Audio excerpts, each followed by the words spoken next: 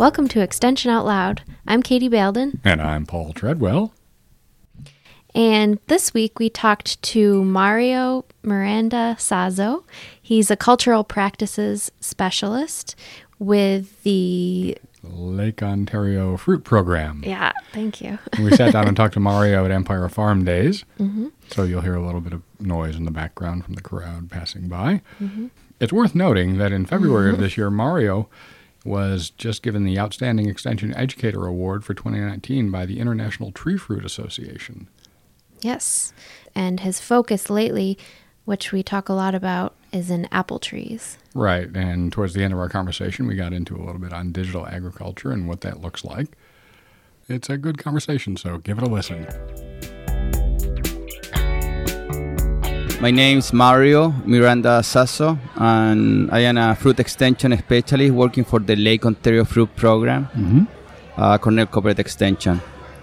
And do you cover all fruits, or are you a specialist with... So the way how we work in the Lake Ontario Fruit Program is we cover 5 counties, from Niagara County to Monroe County, Orleans County.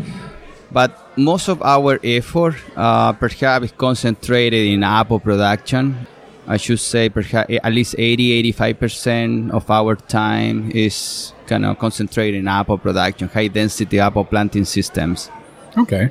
What are the other 15%? What other fruits are grown? So we region? have a stone fruit, like the big umbrella. A stone fruit is apricots, plums, cherries, mainly. We have a history of peaches and stone fruit in general, more in Niagara County. So it's, there we have the lighter soils next to Lake Ontario. If you go to Wayne County, perhaps, still we have peaches and stone fruit there.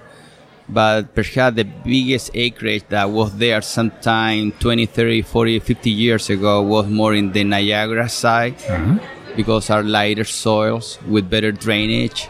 And that's why we look for stone fruit plantings with a better drainage, more lighter soil, not so heavy soil with so much soil moisture. That's kind of the historical difference, I think. But to be honest with you, our work that we do is not that we are not generating cutting-edge information in stone fruit, but our main effort perhaps is going to help our apple growers in the region. So tell us about the high-density apple production. What does that mean? What does it mean?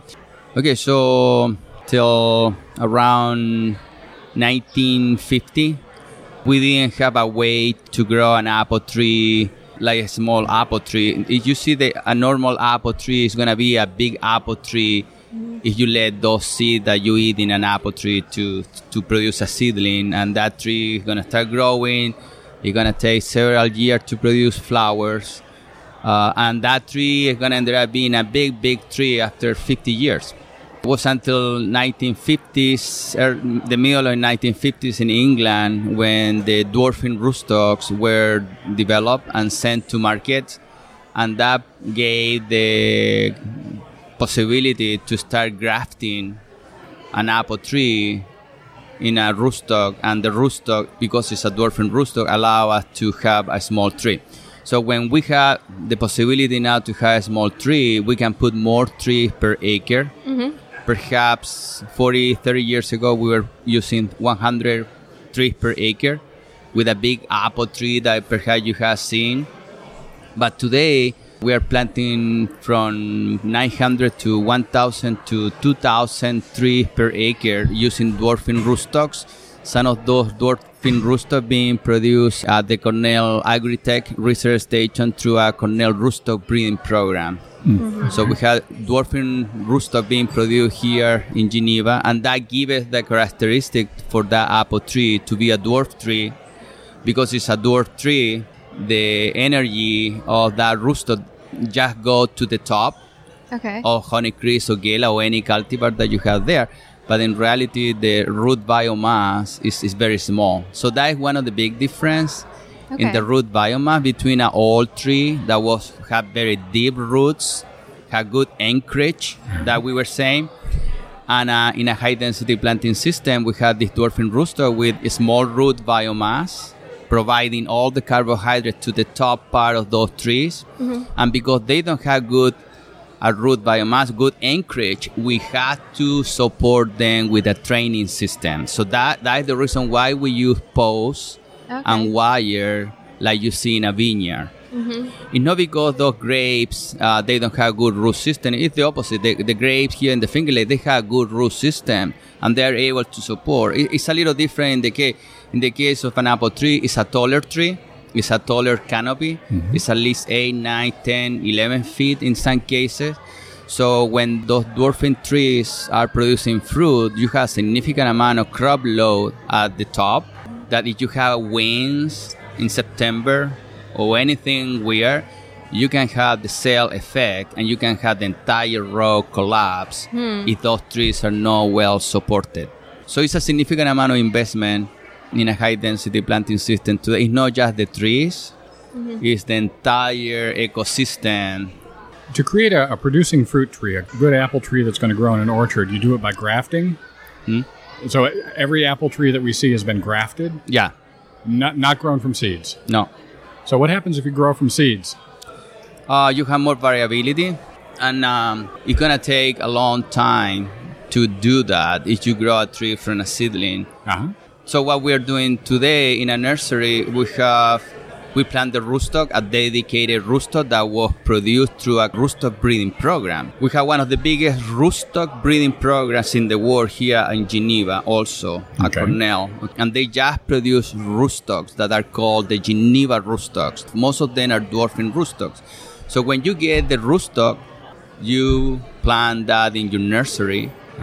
And now sometime at the end of July, early August, an apple block of Honeycrisp or a normal apple crop of Gela or any Fuji or any cultivar, you go there and you have to have that knowledge of a nurseryman that you go and you cut the 1-year shoots. And you get a lot of 1-year shoots. And you go to the nursery and you take a bud from that 1-year shoot and you graft that in the rootstock this season at the end of the summer. So we call that sleeping eye. It's that bud, stay there sleeping, doesn't leave out, stay there during the winter. And next year in the spring, that little bud that you grafted now is going to shoot out. It's going to start developing the cultivar that you expect to have there. So it's a combination of the roots and the scion.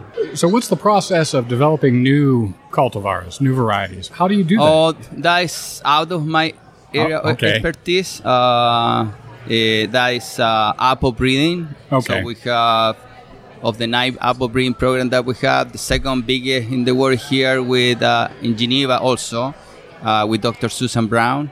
So she's the apple breeder, and she does all the crosses of pollen and trying to produce new selections. And through that program, she recently released 2 apple cultivars. One is called New York 1, that we call it commercially Snapdragon. And New York 2, what is Ruby Frost. So those are the 2? New York 1 is called, the train name is Snapdragon. Snapdragon. It's a very popular cultivar now these days here in New York. And the second one is New York 2. It's called Ruby Frost. So Dr. Brown and Kevin Maloney, her technician, they have new selection coming in the pipeline in the next, 2-3 years. I imagine something new is coming that is going to be the New York 3. But these 2 varieties have been very successful, and we have been learning how to grow those cultivars here in New York. These 2 cultivars, Snapdragon and Ruby Frost, are only being grown by New York apple growers. Okay. Interesting. So what are the most common varieties grown in your region?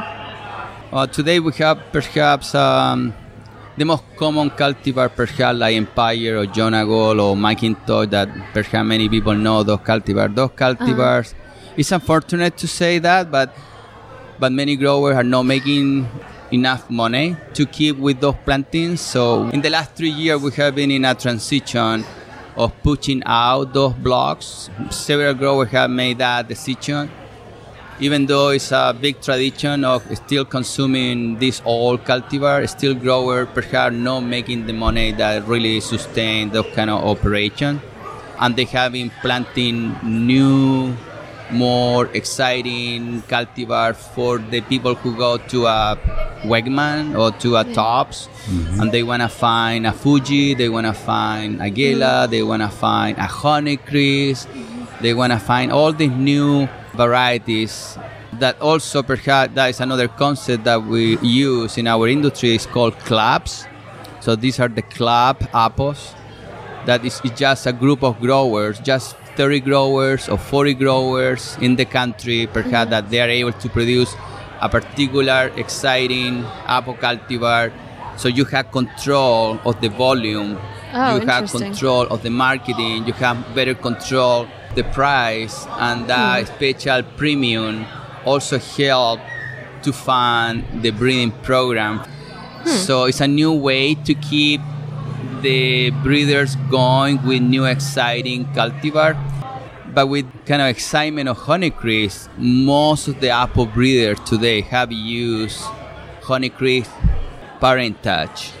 So genomic genes kind of have used that during the breeding process of the new cultivar. So many of the new cultivar that we have today, some of them, they have some line of parentage of the traditional Honeycrisp, because they know during these testings that the people like the crunchy apple, crunchy sweet scratching apples. the cells and getting that thing, acidity or sugar or mix of flavors. And you need to have that in the new cultivar, in the new apples.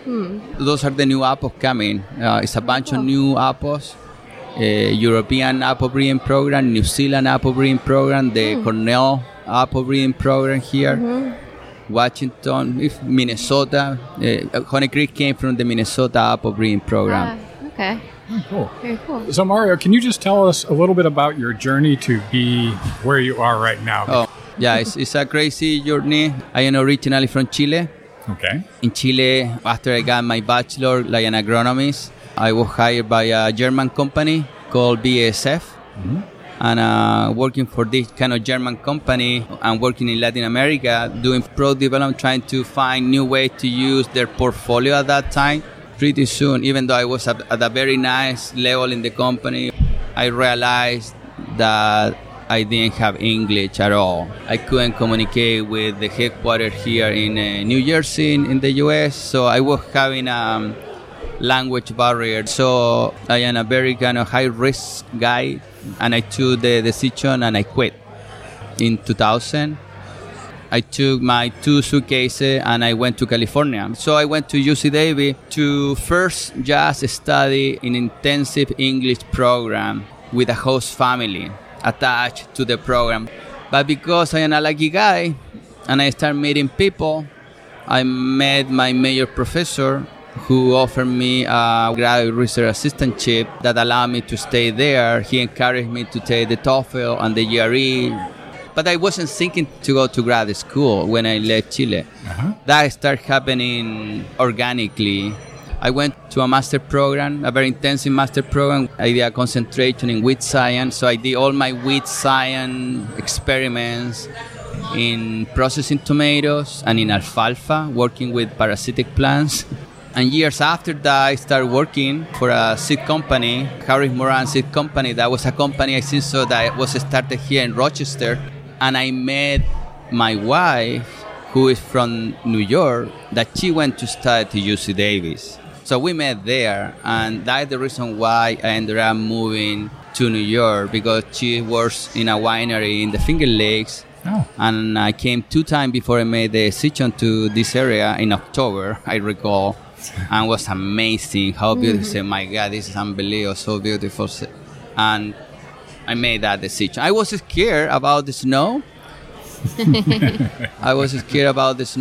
But I am so happy here. So that's the reason why a Chilean ended up here at Cornell University. You studied wheat science is wheat control. Okay, and how did you in processing tomatoes and in alfalfa. How did you make the jump from tomatoes and alfalfa to apples and stone okay, fruit? that's another. Wow. Okay, so I'm gonna tell you. I had to tell you all the loop. So when I came here, when I applied to my first job, I was hired by Robin Bellender. Robin Bellender is a wheat scientist in the Department of Vegetable Crops, what is today Plant Science or SIP. And she was doing weed control studies at the Freehold Research Station. And she also was running a program that is called the IR4 program for residue trials.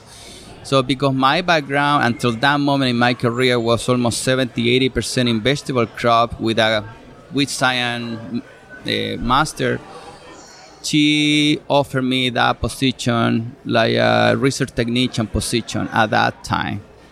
And after 3 or 4 years, again, the position was kind of, I mastered the position, I did great, but it wasn't for me, for the kind of guy that I am. Uh-huh.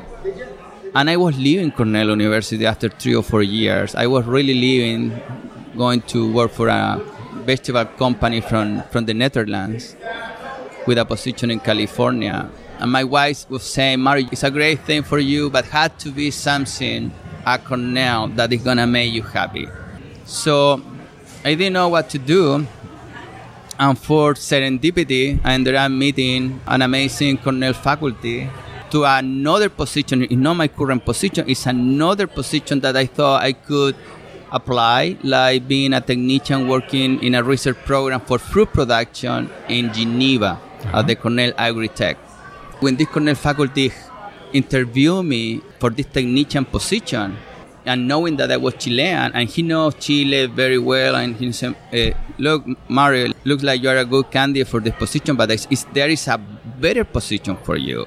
Even though you don't have tree fruit science background, I know that in your education and everything, we know that you have that. So I am very confident that you should apply. And Terence encouraged me to apply. And at the end was a decision of the growers, because at Cornell Covered Extension, one of the beauty of Cornell Covered Extension is that it's run by the growers. At least in the Lake Ontario Fruit Program, it's a grassroots. In the search committee, we have several growers. We have the executive director, we have people coming from Cornell, but at the end, there are several growers who also, those votes count. And if they trust you, in my seminar that I gave to them during my interview at the end, I told them that perhaps if they are patient with me, perhaps in 3 years, I could be delivering good information, but I had to learn first everything from the bottom. So I was very honest in my interview, and they trust me, and they gave me the opportunity. Yeah. And that was my journey to become what I am today. It's an amazing thing. So in your bio, it also says that you specialize in cultural practices. Can you talk about that, what that means? So in our team, in the Lake Ontario Fruit Program, we have 4 specialists. One is in economics, fruit production economics, one in IPN, one in fruit quality, pre and post harvest, and cultural practices or horticulture. I call it horticulture by itself, is taking care of the plant and growing the plant. Think about how to grow the tree. Everything is from rootstock, from scion, from cultivar, from nutrition, from irrigation, from planting, from trellis. It's everything what a grower should do at the highest level to be able to grow the plants in an orchard. Okay. And I took it even earlier because when I came here, the nursery part wasn't being developed. And I took that area also. So I developed expertise from the nursery part. Still I am doing nursery work this season. It's like growing the tree from the nursery to the orchard and continue growing the tree at least the first 2, 3, 4 years until the tree get mature. Once the tree get mature, okay, you keep care of the foliage and being productive and keeping the flower and blooming every year. But if you don't take care of those trees early on, it's like a baby. It's exactly like a baby. So I give as much information to our growers how to take care of that tree and grow that tree in a vertical position, very straight. We call it today fruiting walls.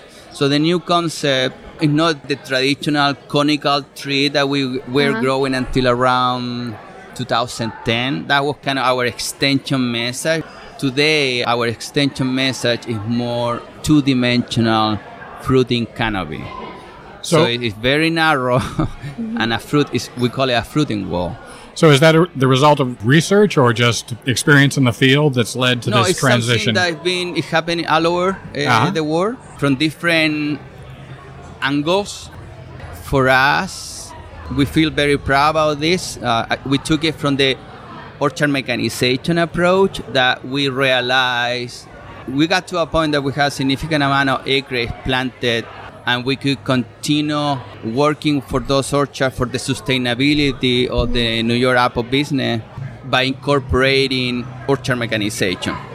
So one way to run machines and even thinking for the future for robotics, that I am convinced that we are going to have orchards ready for the implementation of robotics are going to be here in New York. So we feel very proud about that because we were thinking about that at around 2011, 2010, 2011 is when suddenly we start switching and bringing that concept to our growers from the moment that we do a lot mechanical pruning during the summer with edgers and machines. So we keep a very narrow canopy.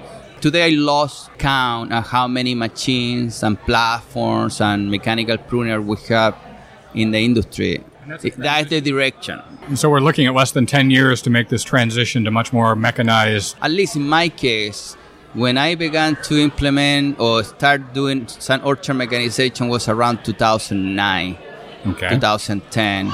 At that time, I had only perhaps one grower that was thinking like that, very, very progressive grower that we have here in Western New York. We have very good growers from the Mississippi River to the east. We're very lucky that we have these growers here in the Lake Ontario fruit region. So they were raised, some of them thinking like that, some of them were thinking to invest and bring an equipment from Europe, because the first machines that we brought for orchards, for platform, were coming from Italy. But soon, many growers realized that they had the machinery building skills to start building their own machinery. And that started happening again organically with the growers.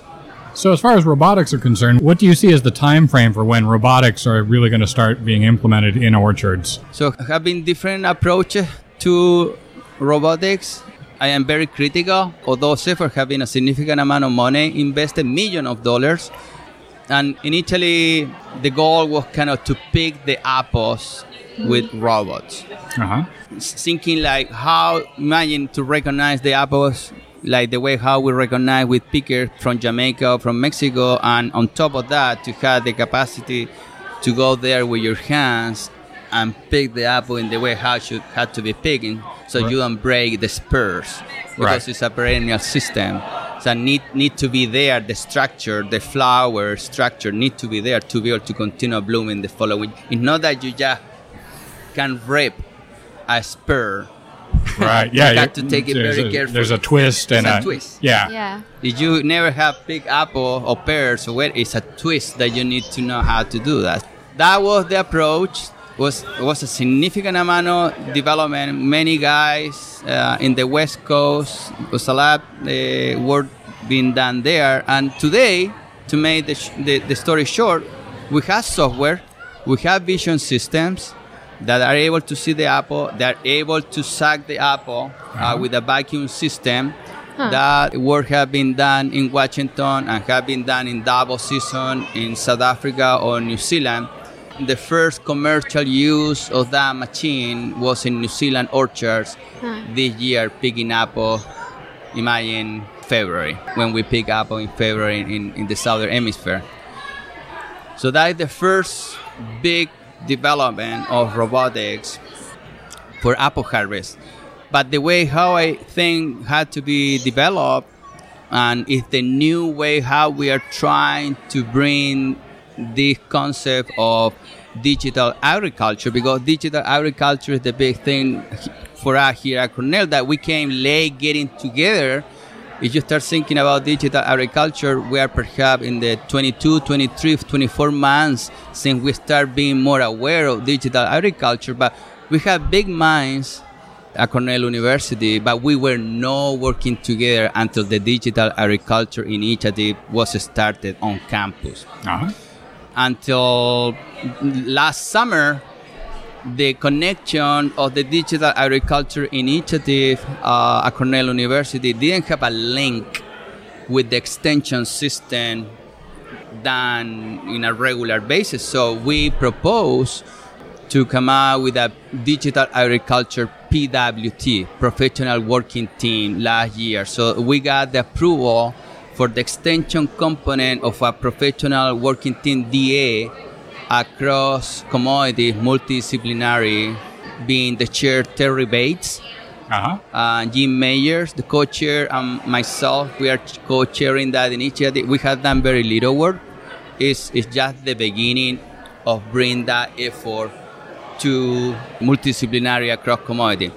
For the Apple industry, now that we are more involved and we are more cohesive, and we have a Cornell faculty taking the initiative, like Terence taking the initiative for a big federal grant that we want to have together with the Michigan Apple industry, the Washington Apple industry, New York, and more people by the end of this year, is to take the entire concept of digitalization of the apple orchard. Mm-hmm. So that means that it's to digitalize the tree since the tree is dormant, teaching the machine how to recognize that bud, how to recognize that spur, how to recognize that shoot, that flower, that petal. So by the end, as a result of that process, the machine, the vision system, know at harvest where the apple is. I'm not going to tell my machine to go in September, and I'm not going to throw to the lions to try to recognize between the foliage and everything where are the apple. The normal way, and that was the conversation that we started having with engineers from Silicon Valley, people from Google, people from Moog, that is another company, that, hey, we need to figure out this from the get-go. We need to teach the machines how to recognize the entire ecosystem. It's called the ecosystem for tree fruit perennial systems. The technology is there. The only thing that effort, those engineers in Google or in Silicon Valley, they were not seeing a business opportunity. I just gave a talk in February about this thing here, an international meeting that we had, and I gave them my point of view. Say, this is an alignment of things that are happening just now at the right moment, where the sensors, where the technology, the price is going down, where I had new guys, new engineers looking around. They have been making a ton of money in Silicon Valley, but now they see a startup that they can begin in California with an ag tech company. And those guys have been killing themselves trying to drive a vehicle in an urban setting. And when I give them a talk, I say, guys, those orchards, our orchard not moving. Those trees are right there. They're going to be there for 15 years.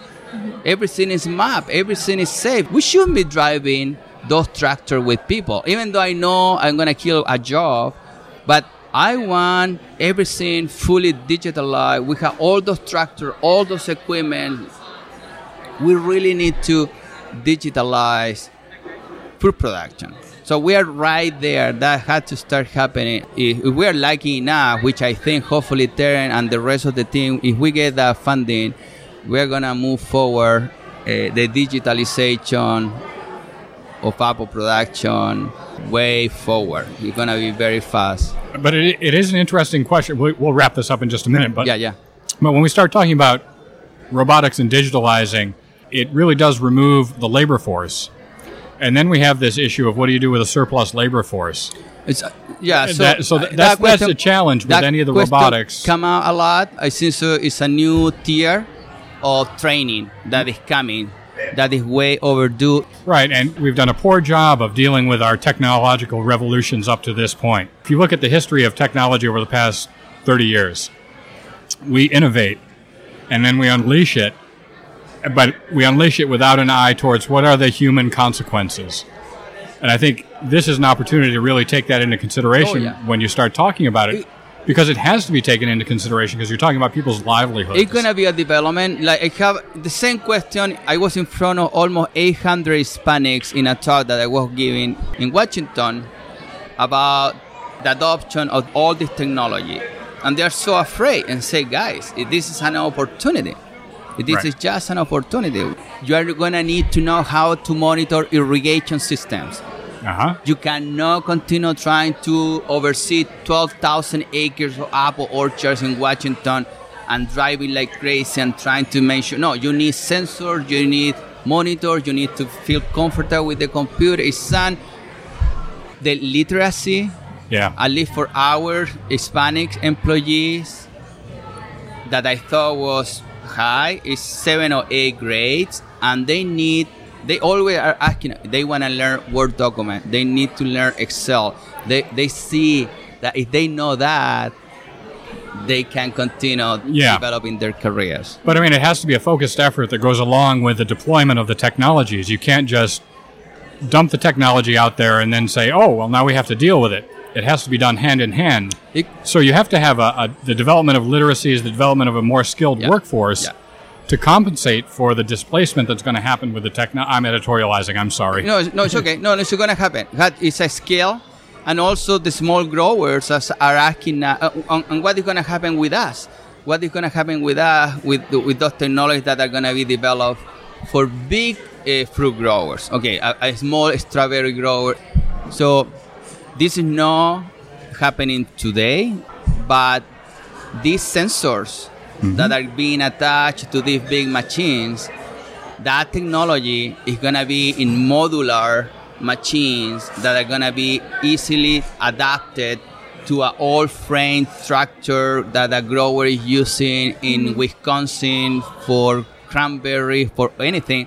Perhaps not going to have the same resolution. Perhaps the sensor is not going to be at the same level that other machines are going to be working. They're going to get some of the benefit of that push for digitalization. So always tell them those alternatives, those modular systems are not there yet. No. But this ag company, they want to use it in apple, in citrus, in cotton, in almond. They want to get to that's why I'm telling you, it's the next revolution. The conversation of what we are talking now, in fact, in California is a podcast about this. It's called The Modern Acre. That I would like everybody here in the Northeast, they want to follow this thing that we're talking. You have to be listening to The Modern Acre. They are bringing the thinkers, the Silicon guy, the Google guy, everybody. How we are going to do, it's not just agriculture, it's also salmon production. Right. It's all over. Yeah. It's all this vision system where we are trying to be very efficient. It's unbelievable. If we digitize our orchards and the salmon and the streams and the rivers and the forests, we can then have a picture of what we're doing. We're better. We're going to be better. That's the hope. We're going to be better. We should. We should always be better. I hope so. All right, Mario, why don't we end on that note? So thanks again for your time. I enjoy. Thank you so much. Yeah, that was really interesting. Thank you.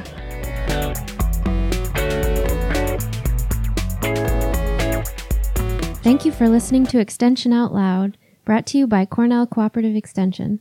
This episode of Extension Out Loud was produced and edited by Paul Treadwell, with help and advice from Katie Belden and R.J. Anderson.